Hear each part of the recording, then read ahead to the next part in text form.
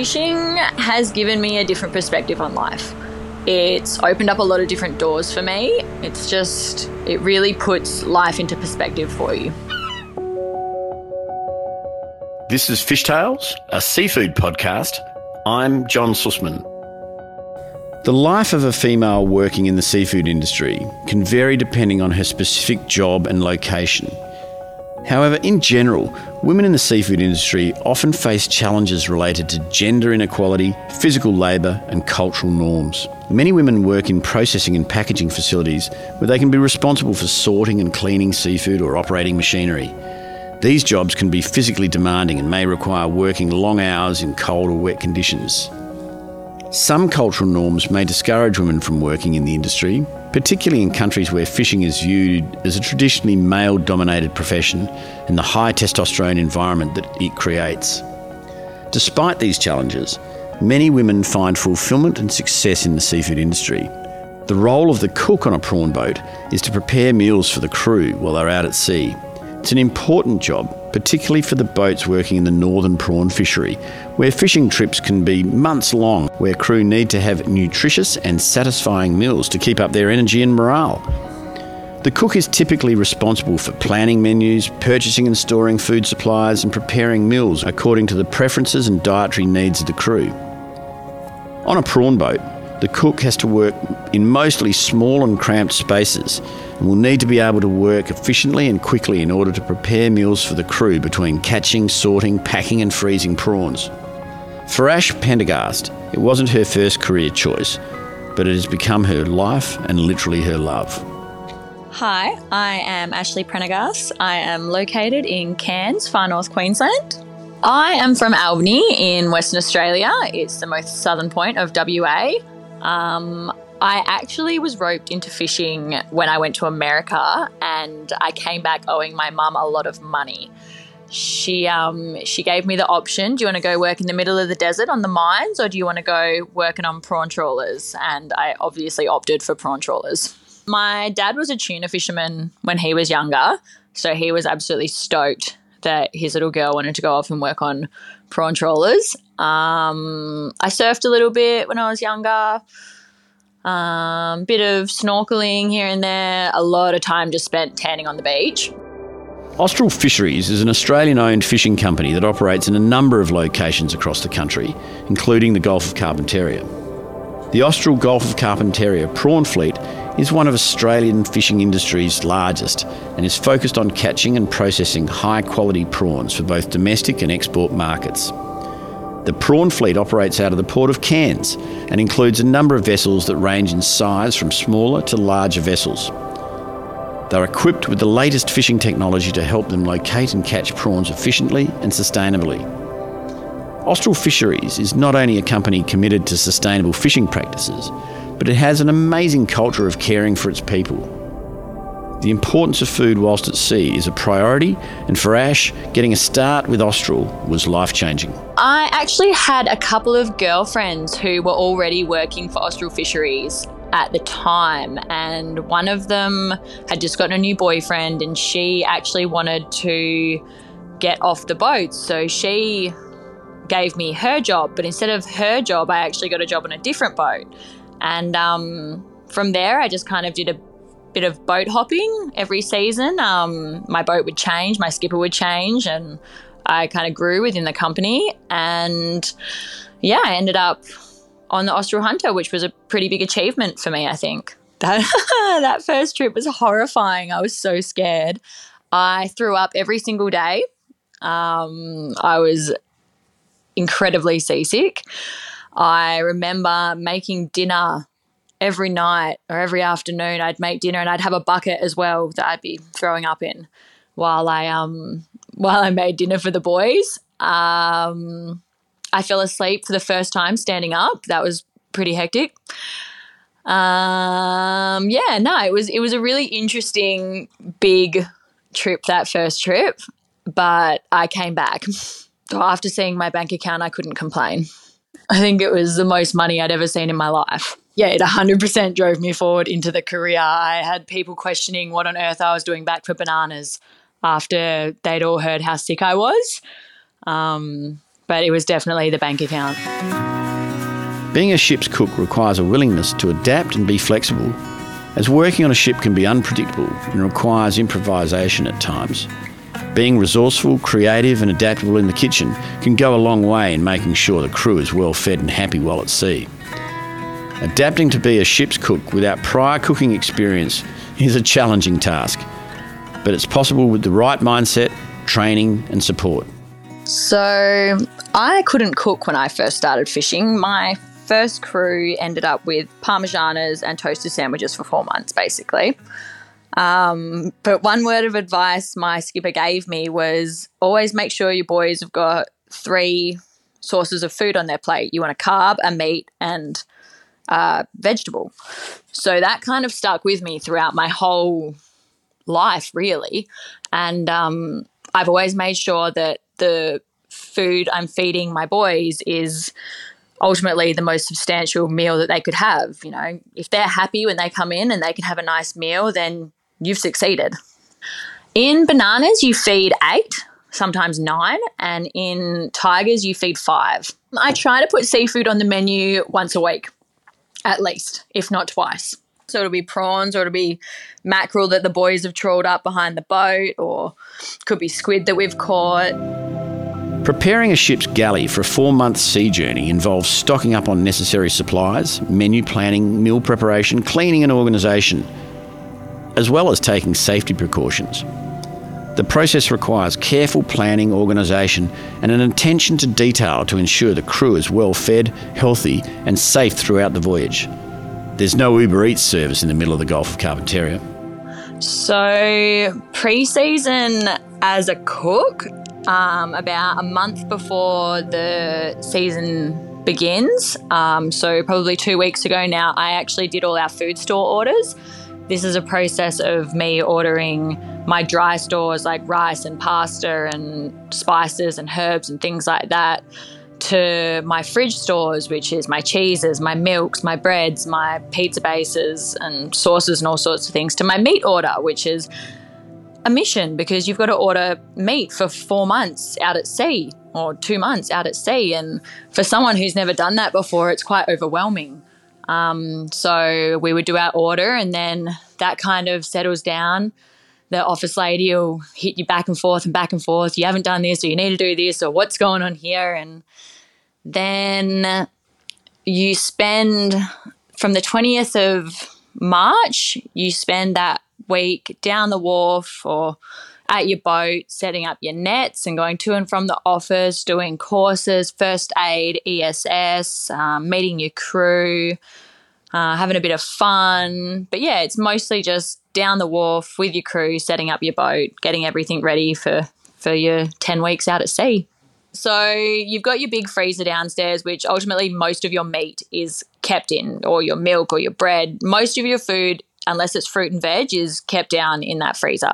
So you also have another small freezer up top where once a week I'll go down into the freezer and I'll go shopping. I take my shopping bag or my shark bag, as you would probably better off call it, and I will fill it up with all my food that I need for that week. I'll figure out, a chicken, a steak, a pork, a roast, sausages, a bacon, and I'll kind of get out everything I need and I'll cart it upstairs, or I'll get one of the boys to, once I've loaded it, come down and grab it and they'll cart it up the stairs for me to the top deck and I'll put it all in the freezer upstairs then. And once that's all out, I'll go back down and do some more shopping. I mean, sometimes I forget to get meat out for dinner and the boys are stuck with some vegan meal, which, never goes down well, but we make it work. The life of a Gulf of Carpentaria prawn fisherman typically involves working long hours, often in difficult and dangerous conditions. Fishermen may work in crews and are often required to work around the clock.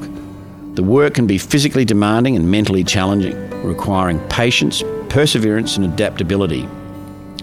Food is vital, not only as fuel, but as a relief to the hard work.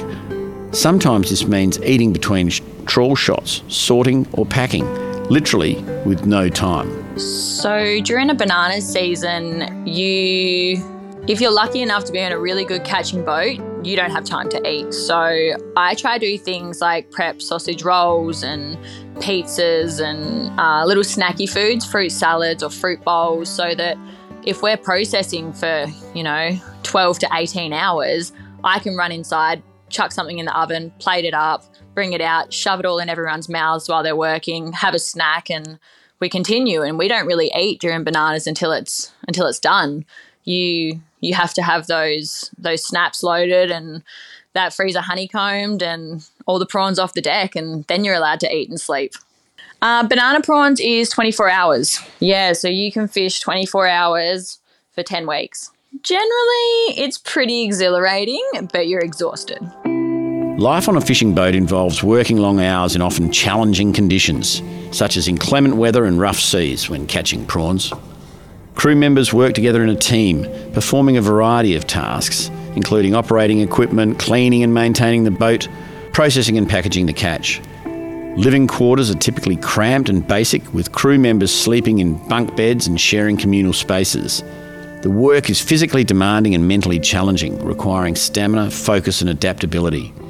Despite the challenges, many find the work rewarding and fulfilling, often forming strong bonds with their fellow crew members and developing a deep connection to the sea. Life on the boat is amazing. It is, as hard as it is, it's so rejuvenating and replenishing and draining and challenging. It's all the things that you almost want to be paid for. I do a little bit of deck work, which I absolutely love. It's like my fitness regime, really. But yeah, I help with processing and boxing, and I try to avoid the freezer at all costs. It's the hardest job I've ever done in my life, but it's also the most rewarding. It is beautiful. It's peaceful. It can be absolutely vigorous at times.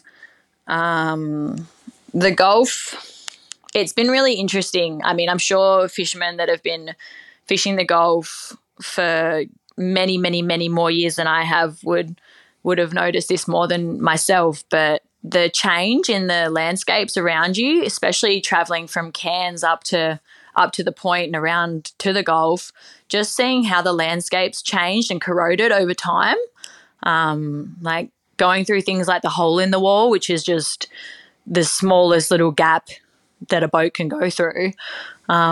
It's just incredible to see the land through there. It's a beautiful, beautiful experience. I feel really lucky as a cook, an experienced cook out there, that you get a routine. You get a routine when you're out there and you do the things you love. So if you like laying in the sun, which I absolutely love laying in the sun, you make time to lay in the sun. If you like exercising, you make time to exercise. If you like reading, you make time for reading. If you like sleeping, do you know what? You just sleep. Like, when you get the chance, it's kind of just, you make it what it is. Well, my hubby actually takes his skipping rope and he loves to skip. So he goes out into the front of the boat and he skips. A couple of the boys have had boxing bags, or those little tiny boxing bags where you punch them really fast. Some of them take weights out. It's what you make it. It's like a family. They're a group of brothers, which I'm lucky enough to have grown up with brothers. So it's quite easy. But I imagine for a lot of girls, it'd be quite hard being put in a situation where you're in a man's world. Fishing is a man's world. You are a girl living in their world. So, but the crew's generally like a family. They are pretty tight and really quite caring, and it's pretty nice. They all flock in and out as we come and go. So they're from all sorts of places. From down in New South Wales to Victoria, WA. They sort of come from everywhere, which is pretty cool. And as soon as that week starts, they are all here and we're all back together. Routines are crucial when working on a prawn boat, as they help to ensure that tasks are completed efficiently and safely, and that the crew members are well rested and able to perform their duties efficiently. Crew members often work in shifts to ensure the boat is operating continuously and that everyone has adequate rest periods. Crew downtime also requires routines to maximise what little spare time is available. Yeah, bananas, it definitely changes a lot. There's no routine. There's absolutely no routine in bananas. Whereas tigers, you wake up at a certain time, you cook dinner at a certain time, the snap gets pulled at a certain time, the shots are down for a certain amount of time. You go to bed majority at a normal time. You may steam during the day. You may sleep during the day on the anchor. But you've got a bit more routine in the tigers season. I think spirits are a lot higher in bananas because the pace is a lot faster. Working with Austral Fisheries is considered to be one of the best jobs in the Australian fishing industry.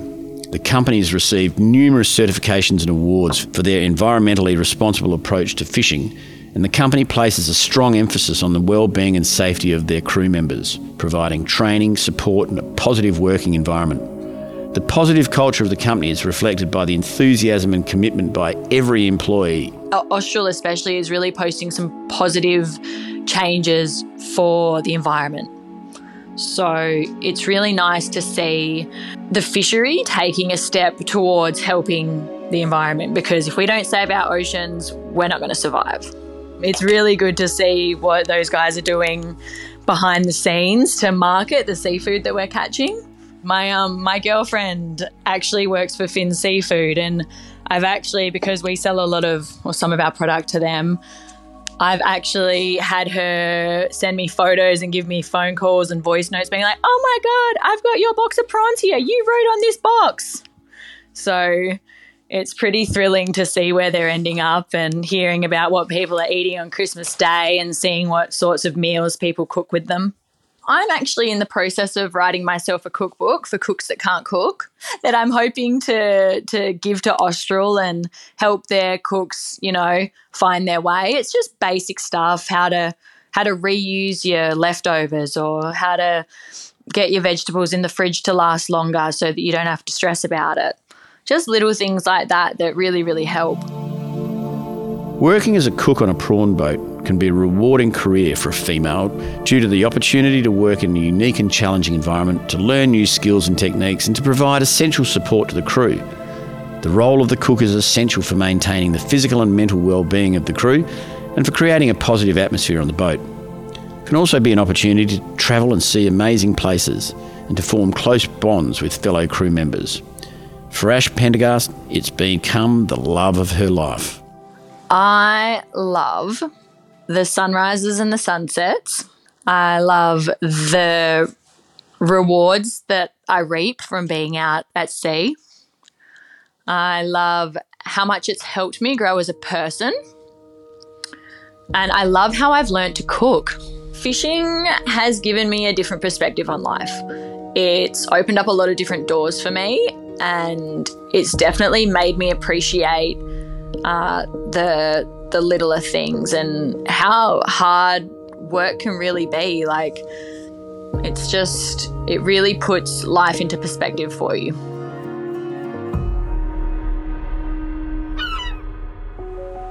This is Fish Tales, a seafood podcast. A Deep in the Weeds production. I'm John Sussman. Follow us on Instagram at Fishtails Seafood Podcast, or email us at fishtalespodcast@deepintheweeds.com.au. Stay tuned for more tales from beneath the surface of the seafood world every Friday on your podcast app.